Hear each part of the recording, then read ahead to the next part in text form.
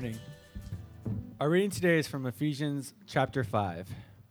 But among you there must not be a hint of sexual immorality or of any kind of impurity or of greed, because these are improper for God's holy people. Nor should there be obscenity, foolish talk, or coarse joking, which are out of place, but rather thanksgiving. For of this you can be sure, no immoral, impure, or greedy person, such as man is an idolater, has any inheritance in the kingdom of Christ and of God. Let no one deceive you with empty words, for because of such things, God's wrath comes on those who are disobedient. Therefore, do not be partners with them. For you were once darkness, but now you are light in the Lord. Live as children of light. For the fruit of the light consists of in all goodness, righteousness, and truth. And find out what pleases the Lord. Have nothing to do with the fruitless deeds of darkness, but rather expose them. For it is shameful even to mention what the disobedient do in secret. But everything exposed by the light becomes visible. For it is light that makes everything visible. This is why it is said, "Wake up, O sleeper, rise from the dead, and Christ will shine on you." Be very careful then how you live, not as unwise, but as wise, making the most of every opportunity, because the days are evil. Therefore, do not be foolish, but understand what the Lord's will is. Do not get drunk on wine, which leads to debauchery. Instead, be filled with the Spirit. Speak to one another with psalms, hymns, and spiritual songs. Sing and make music in your heart to the Lord, always giving thanks to God the Father for everything in the name of our Father, Lord Jesus Christ. Submit to one another out of reverence for Christ. This is the word of God. Well, our survey of the book of Philippians brings us ultimately to this text, which I've called appropriately enough, money, sex, and God. These are three of the most deeply personal and important topics of our life. Would you agree? Who of us really wants to talk about the truth about our money, or about the truth about our sexuality, or even, if we're really honest, about the truth about our feelings about God? So because this is such a deeply personal and important subject and touches the very heart of our lives, I begin with some very personal stories. I hope we know one another well enough for that. For example, some time ago, our accountant called us with some very bad news. "Steve," she said, "I think that maybe you and Donna should consider either filing for bankruptcy or selling your home in a short sale, or both." I was dumbfounded by this.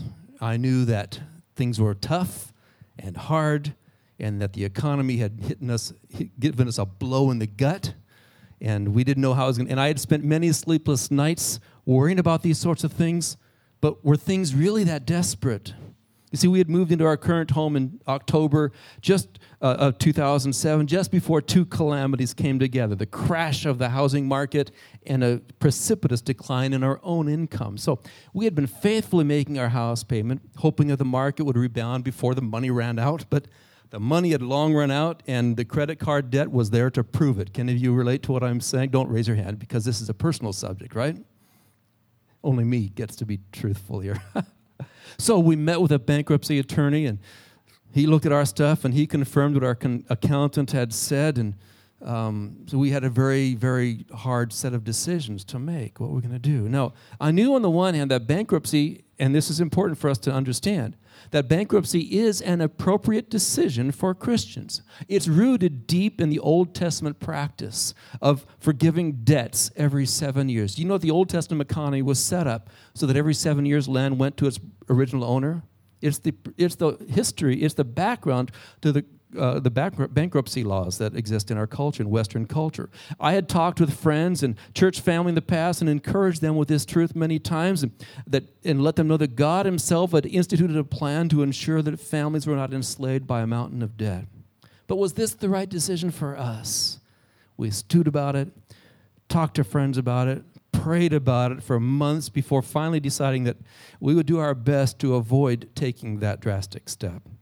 And now, thanks to, a loan modification, we're on our way to financial solvency. We're still, honestly, in a precarious place, but there's light at the end of the tunnel, and we're feeling hopeful and enthusiastic about our future. But I'm not at all wanting to minimize the gravity of how money had become a huge, and still honestly is for us, just to be perfectly frank about it. That's one story. Money, sex, and God. Okay. Second story. For as long as I can remember, I have struggled to balance my sexuality and my spirituality. Can any of you relate to that? Well, don't raise your hand. Now, I was never intimate with anyone before our wedding night, and I've never been intimate with any other person since, but I have carried with me a lifelong battle with lust in its various forms. As far as I know, I'm like every other guy in this respect. We just don't like to talk about it much, but I think it's true. But my struggles are real, and I do not always win this battle. I've watched movies I shouldn't have watched. I've seen pictures I shouldn't have seen. I've surfed sites I should not have surfed. I can go months and years with freedom in this area, but the moment I give in to some of these things, they wrap their tentacles around me, sucking the life out of me, leaving me gasping for air. And I want to ask if you can relate. I wish with all my heart that this were never so for me, but that's the truth of my life. Money, sex, and God. How about a story about that? I love Jesus with all my heart. Ever since I was a small child, I have wanted to obey him, to follow him, to serve him, to make a difference for him. I can never remember not wanting to do that. But sometimes Jesus makes me so angry and so confused that if I could, I would like to just walk away. Mostly I feel this when I pray. I have a dozen or more notebooks filled with more than 3 decades of earnest prayers to God. Some of them are deeply moving, hard for me to even read. And I can say that my most powerful experiences with Jesus are recorded there. But were you to look at those notebooks, you would see also some evidences of deep disappointment, feelings of abandonment, frustration when it feels to me like I'm crying out to a God who is not paying attention. Sins I want to be free from, sicknesses I want to be healed, wisdom I desperately crave, help in preparing a sermon answered only by silence sometimes. God, are you even there? I love Jesus with all my heart, but sometimes I'm just not sure I even like him. Money, sex, and God. Why do I tell you these things? I tell you because, well, these are the things that our text talks about today. So we need to talk about it too. And because I explore these issues with you not as an expert standing on a platform, having figured all of this out, I don't like when people do that to me. I don't believe them. I share with you as a fellow struggler, a guy who wants to use money without becoming used by money, a guy who wants to enjoy the sexuality God's given to me without becoming enslaved to that, a guy who wants to love Jesus without becoming angry and bitter, a guy who's working his life through these things. I share that with you, and I know and I believe that each of you, to one degree or another, can identify with those struggles. And if you can't, well, that's what you're going to get here. It's just the truth, okay? So we're going to consider this topic, which Ryan read for us, and thank you for doing that, Ryan, under three basic headings. We're going to talk about the importance of purity, the principles of purity, and the practices of purity. The importance of purity, the principles of purity, and the practices of purity. Well, let's talk about, first of all, money, sex, and God, the importance of purity. We see this in chapter 5, verses 3 to 7. I see my picture is a little bit bigger than my screen, isn't it? But in any case, money and sex and God, the importance of purity. Remember, the Apostle Paul has been telling us how that God is creating a brand new kind of people. He's breaking through the stranglehold that the culture has on us that makes us less than beautiful human beings we are meant to be. And he's trying to help us to be people of hope amid a culture of despair. And we would see that in this case, three of the things, in fact, three of the most important things in our culture today are money and sex and power. And these, of course, relate to money and sex and God, because who is God but the source of all power? So Marx wrote about money, and Freud wrote about sex, and Nietzsche wrote about power. Knowledge is power. And these are fundamental to our life today, and they're as ancient as the first century when the Apostle Paul wrote this text. So if we're going to follow God and be the people, the new creation God wants us to be, we've got to have a good handle on these issues of money and sex and power as it, of course, relates to God. So let's look at the summary of what the Apostle Paul wrote in this text. The summary of what the Apostle Paul wrote in this text. He said, first of all, there is to be no hint of sexual, you can go through, Kurt, it should have all come up. That whole slide should come up. There should be no hint of sexual immorality, not even a hint of sexual immorality. It's the word porneia. It's the word really from which we get the word pornography, but it really doesn't mean that. It means fornication, which is the old fashioned word for sex outside the boundaries of marriage. The truth of the matter is we are not living a fully human life to the degree God meant for us to experience it if we experience sexual relationships anywhere outside of a committed relationship between a man and a woman for life. This is an abused reality in our culture today, even among Christians. Christians so often feel as though God's expectations in this regard are out of date and don't fit in with the times and unimportant today, but that's the truth of it. He says, not even a hint of sexual immorality. There's one place for the sexual relationship to experience, and it's to be experienced between a man and a woman who have publicly and personally committed their lives to God and to one another for the rest of their lives. Any other setting for that intimate relationship is living a less than human life. He says not even a hint of that. He also says no, nor any kind of impurity. This speaks not just about the sex act itself, but other kinds of impurity. It would include such things as lust, even though that word's not used here. Other kind, adultery or pornography, all these kinds of impurity that attach themselves to the sexual relationship. No, that's not to be a part of our life. And then he goes on to say something that seems maybe a little out of a character, or of greed. What's this? He's speaking about money. Or another version would say covetousness, of wanting things that other people have. So here we see money is coming into this. There ought to be no greed occurring in our lives. The continual desire to have more.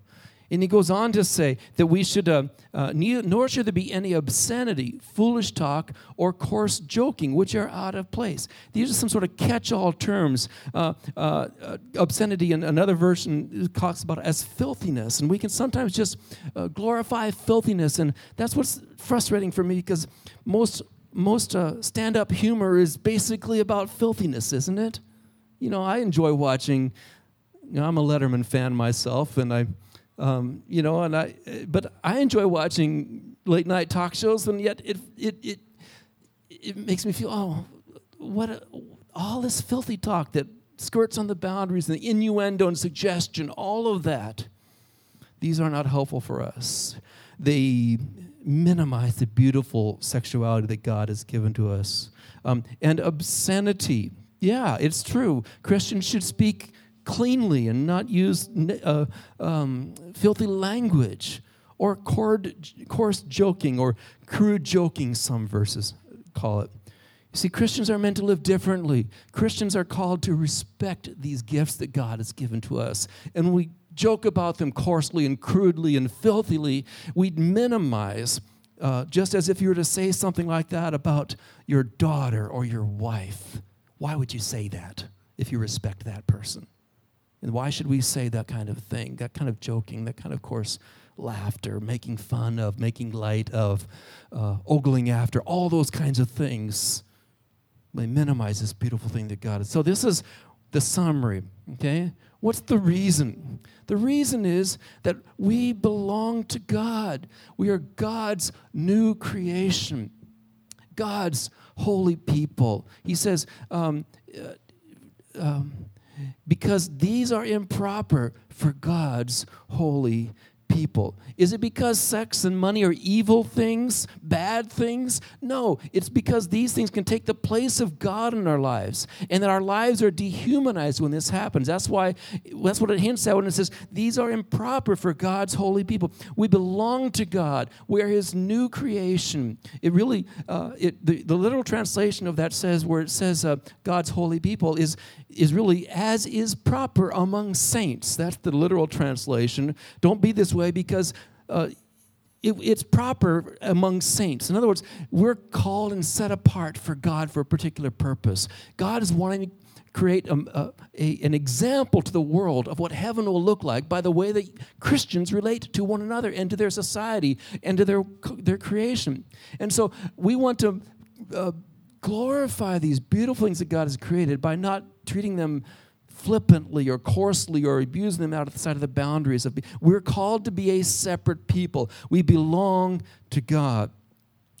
When we engage in this kind of activity, we are not participating in the kingdom of Christ and of God. This is not telling us we lose our relationship with God whenever we covet or lust. If that were the case, we'd never know if we were saved. It's saying that these attitudes and actions put us outside the place of God's blessing. Each of us has experienced it to one degree or another, that emptiness that comes when we succumb to lust, or that panic we feel when our debts are deeper than our pockets. God wants to protect us from that. He wants us to live within our resources, enjoying His good creation in the boundaries of what makes life work. See, sex and money are valuable servants, but terrible masters. If we let them call the shots in our lives, we will be miserable people, and we will live less than our full human potential. God wants to set us free from that prison. You can only put your heart in one place. And if you put your heart on God, you can enjoy money and sexuality. But if you put your heart on sexuality, and that's what you're doing when you give in to those behaviors or those attitudes, or put your heart on money, the things that it will buy for you, and that's what you're doing when you invest yourself and sacrifice your security for those things, these then now become terrible masters to us. Jesus said you cannot serve both God and money. He's not trying to be mean to us. He's trying to be helpful to us. He's trying to protect us. Søren Kierkegaard is famous for having written, purity of heart is to will one thing. Purity of heart is to will one thing. And the only thing that truly sets us free is to seek after God. And only seek after God. But seek ye first the kingdom of God, and all these things will be added unto you. That verse, which we often think about, is directly in the context of a conversation Jesus had about money, about worrying about what we eat or drink or wear, placing our hopes in our treasures and things that fade away. No, seek first God's kingdom, and money will find its place. You see, God is trying to protect us from these things because He doesn't want us to become enslaved to them. And each of us either knows or someday will know that it's no fun to be enslaved to money, and it's no fun to be enslaved to our sexuality. Jesus wants to set us free from that. So there you have it. That's the importance of purity. Secondly, the principles of purity. Boy, the last thing I want to be doing is laying a lot of guilt and shame on us. That's not helpful to anybody. What are the principles for me that can help me live a life of purity in a culture which has forgotten even what the word means? There are 6 words that we're going to look at. The words are, you were, you are, live as. It's found in Ephesians 5:8. It says there, for you were once darkness, but now you are light in the Lord. Live as children of light. You were darkness. You are light. Live as light. The principle here that he's trying to help us to see is to see that we have been made something new in God, and that we want to live by that new reality, not by the old reality. Let's take a look at it. The first thing we want to do is we need to remember who we were. Remember who we were. For you were once darkness. You were once darkness. This is, if you remember, I know we've been looking at Ephesians all summer, and it might be easy to forget. In Ephesians chapter 2, he says, but you were dead in your trespasses and sins. You were, I'll read it for you. Now that I have my glasses, I can actually read it. As for you, you were dead in your you were, right? You were dead in your transgressions and sins, which you used to live when you followed the ways of this world and the ruler of this kingdom of air, the spirit who is now at work in those who are disobedient. All of us lived among them at one time, gratifying the cravings of our sinful nature and following its desires and thoughts. Like the rest, we are by nature objects of wrath. When the Apostle Paul writes this in verse 8, he's directly referring to that. He's saying that's who you were. The point is, that's not who you are. You're not the guy who has to give his last dollar to get something he doesn't really need. That's who you used to be. You're not the guy who has to succumb to that temptation the way you used to succumb to that. That's in the past. That's yesterday. That's an old chapter. It's not who you were, who you are. And sometimes it's important for us to remember, especially if we can remember a time when things were really bad for us. Say, boy, that was bad. That was really bad. But that's not me anymore. That's not me. You were once darkness, but that is not who you are. Darkness has no power over you. Now, I know what it's like. I know what it's like when you want that thing you can't afford so bad that you can taste it, and there's a little piece of plastic in your pocket that will help you to get it. You ever been there? It's so easy to pull that thing out and take that thing home. And it's so hard to keep it in my pocket. It feels like it has power over me, but it doesn't. It's a lie. You were. Or perhaps you're in that setting, or that situation has come upon you again when you're tempted towards lust or to sexual misbehavior or whatever. And you remember a day when there was no option. It was gonna happen. But that's in the past. That no longer has control. Or darkness no longer has power over you. Remember who you were, and secondly, remember who you are. You are light in the Lord. And another way of looking at this is to look at it as the contrast between darkness and light. It's all the way through this passage. You see,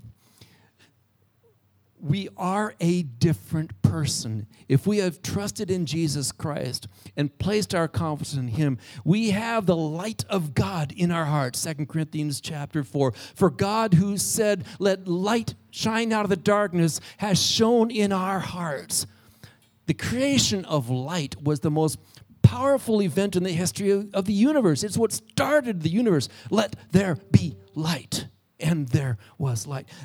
2 Corinthians 4, the Apostle Paul is saying that God who did that has put His light in your heart. It is there.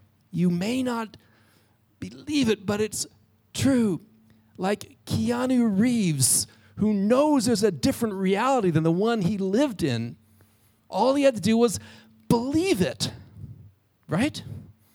Neo? The Matrix? Huh? Never saw it?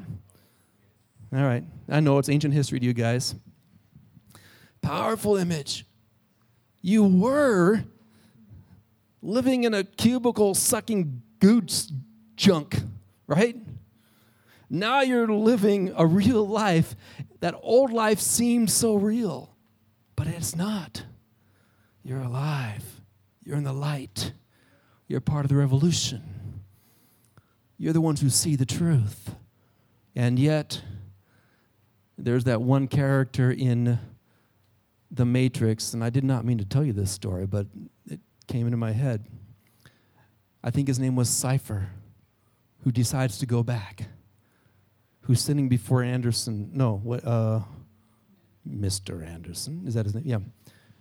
And he's volunteering to be a traitor, to be Judas to his little company. sitting around tasting a steak, and he says, I know this is not real. I know this is not really happening. But he doesn't, these are not his words, but we see the aroma coming up, he sniffs it, and he just has to go back.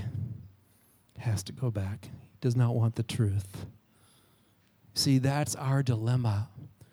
We know that this is a dead-end street down the street of consumerism and materialism. We know it's a dead-end street down that path of sexuality, impurity, and lust. But boy, does the memory smell good, right? You were in darkness. You are light in the Lord. Oh, I hope that means something to you, because it does to me. We're set free from the prince of the power of the air. Ephesians chapter 2, but God, who is rich in mercy, made us alive through Christ. And to take that matrix image, when Neo, he was made alive. He'd been sleeping his whole life, you see. God has made us alive. You see, we belong to God. We are His people. He is our Father. He has given us His Spirit. We don't have to live that way. So that's why we remember who you were, but now remember who you are, and then finally live like who you are. Decide to live on that basis. You cannot get away from the personal responsibility to do the right thing. God will never superimpose his will over top of yours. You can also, but you have to make a choice.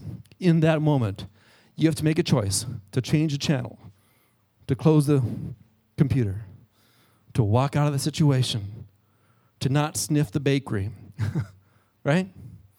To not drive the same way. The battle is usually lost long before we think it's lost.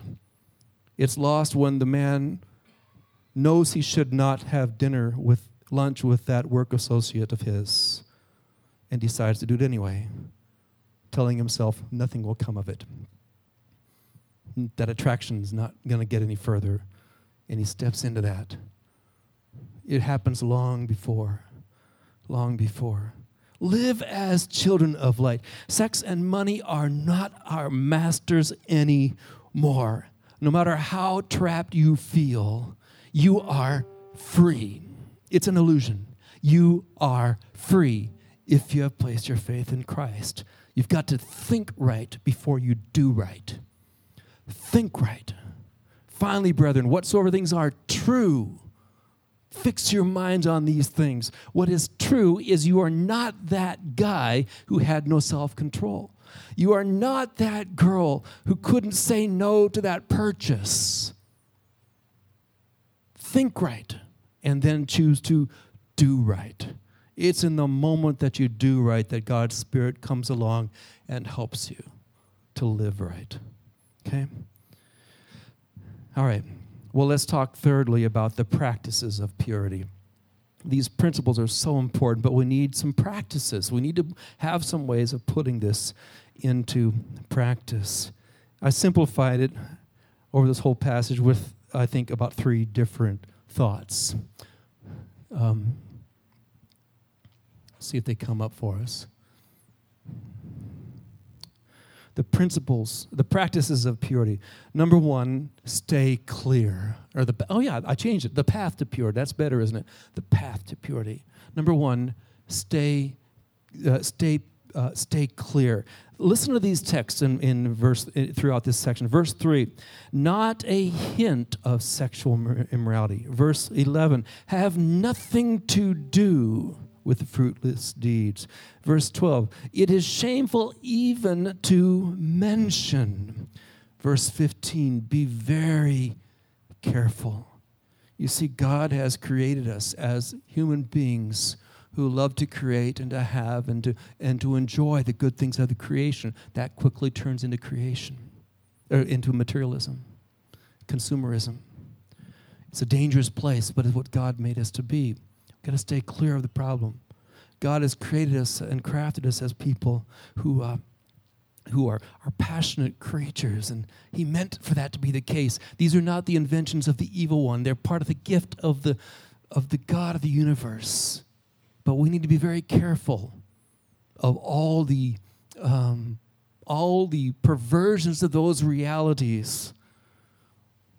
You know, so that's why he says, not a hint, have nothing to do. Shameful even to mention. Be very careful when it comes to issues of these sexual tangents or these materialistic tangents. Be very, very careful.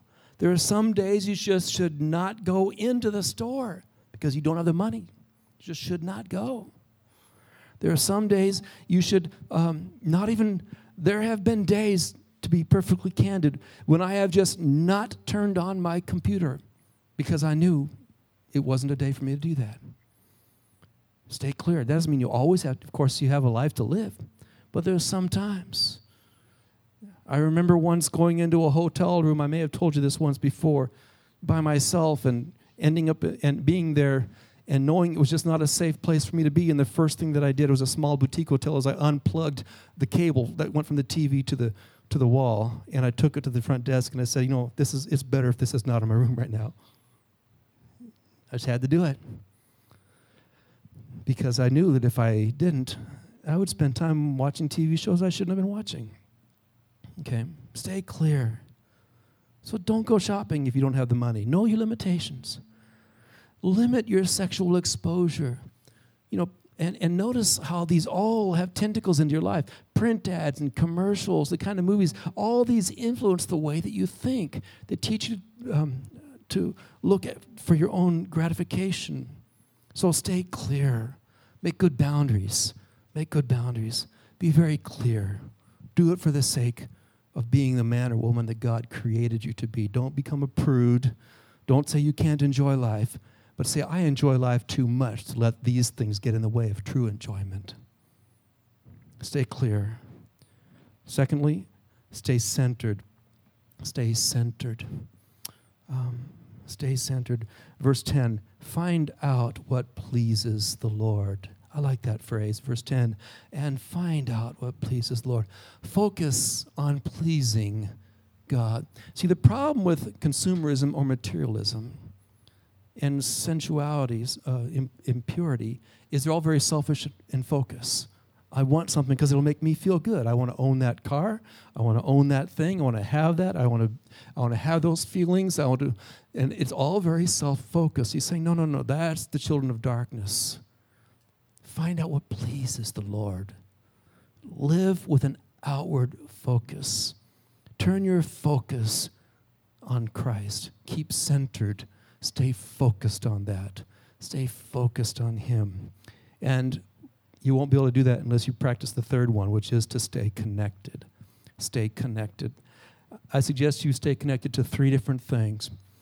To the Spirit of God, to the community of Christ, and to the worship of the community. To the Spirit, to the community, and to worship. Look at Ephesians 5:18.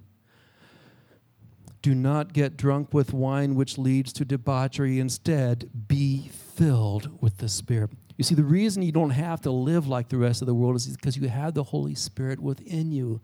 The light of the Holy Spirit of God is within you. Be filled with the Holy Spirit. That means you've got to let go of all the stuff that gets in the way, but you need to be filled with the Holy Spirit. Surrender your life to the Spirit of God. Count on the Spirit of God to help you. Obey the promptings and the inklings that He gives to you. Okay? Also to the community, verse 19 and following says, do not get drunk, but be filled with the Spirit, speaking to one another with psalms and hymns and spiritual, speaking to one another. And then verse 21, submitting to one another. You see, we're not meant to navigate our way through this all alone. We're social creatures, and we're supposed to have the community to help us. This is a path we're walking together, which is why I take the risk in our setting to tell you the truth about my life. Because we're not meant to be lone rangers in this. In fact, we're far too secretive about this. We struggle. We need the help of other people. Sometimes they need to kick us in the pants and say, who you kidding? Other times they need to put their arms around us and say, I know that feeling. I've been there. You see?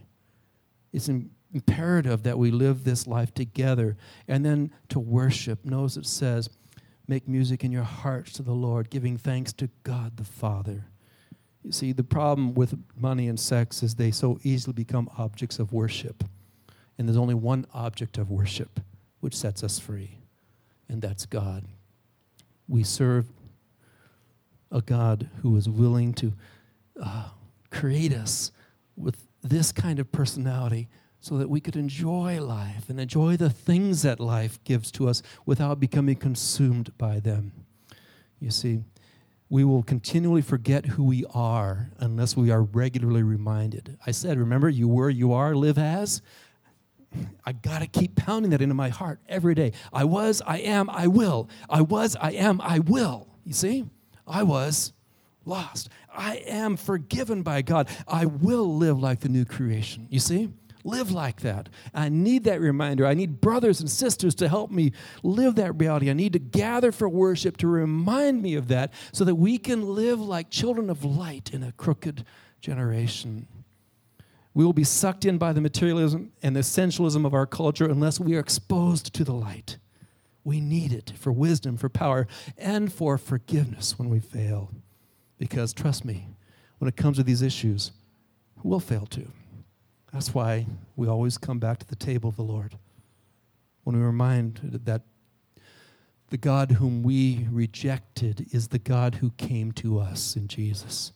So let's close our time together by reflecting on the powerful, forgiving, loving acts of Jesus Christ so that we can say, yeah, I was lost. I am found. I will live like I belong to Jesus. Let's depend on His Spirit to help us. Let's have prayer before we have the Lord's Supper together. Father, teach us what it means to live like children of light. Help us to experience the freedom and joy that comes from those truths.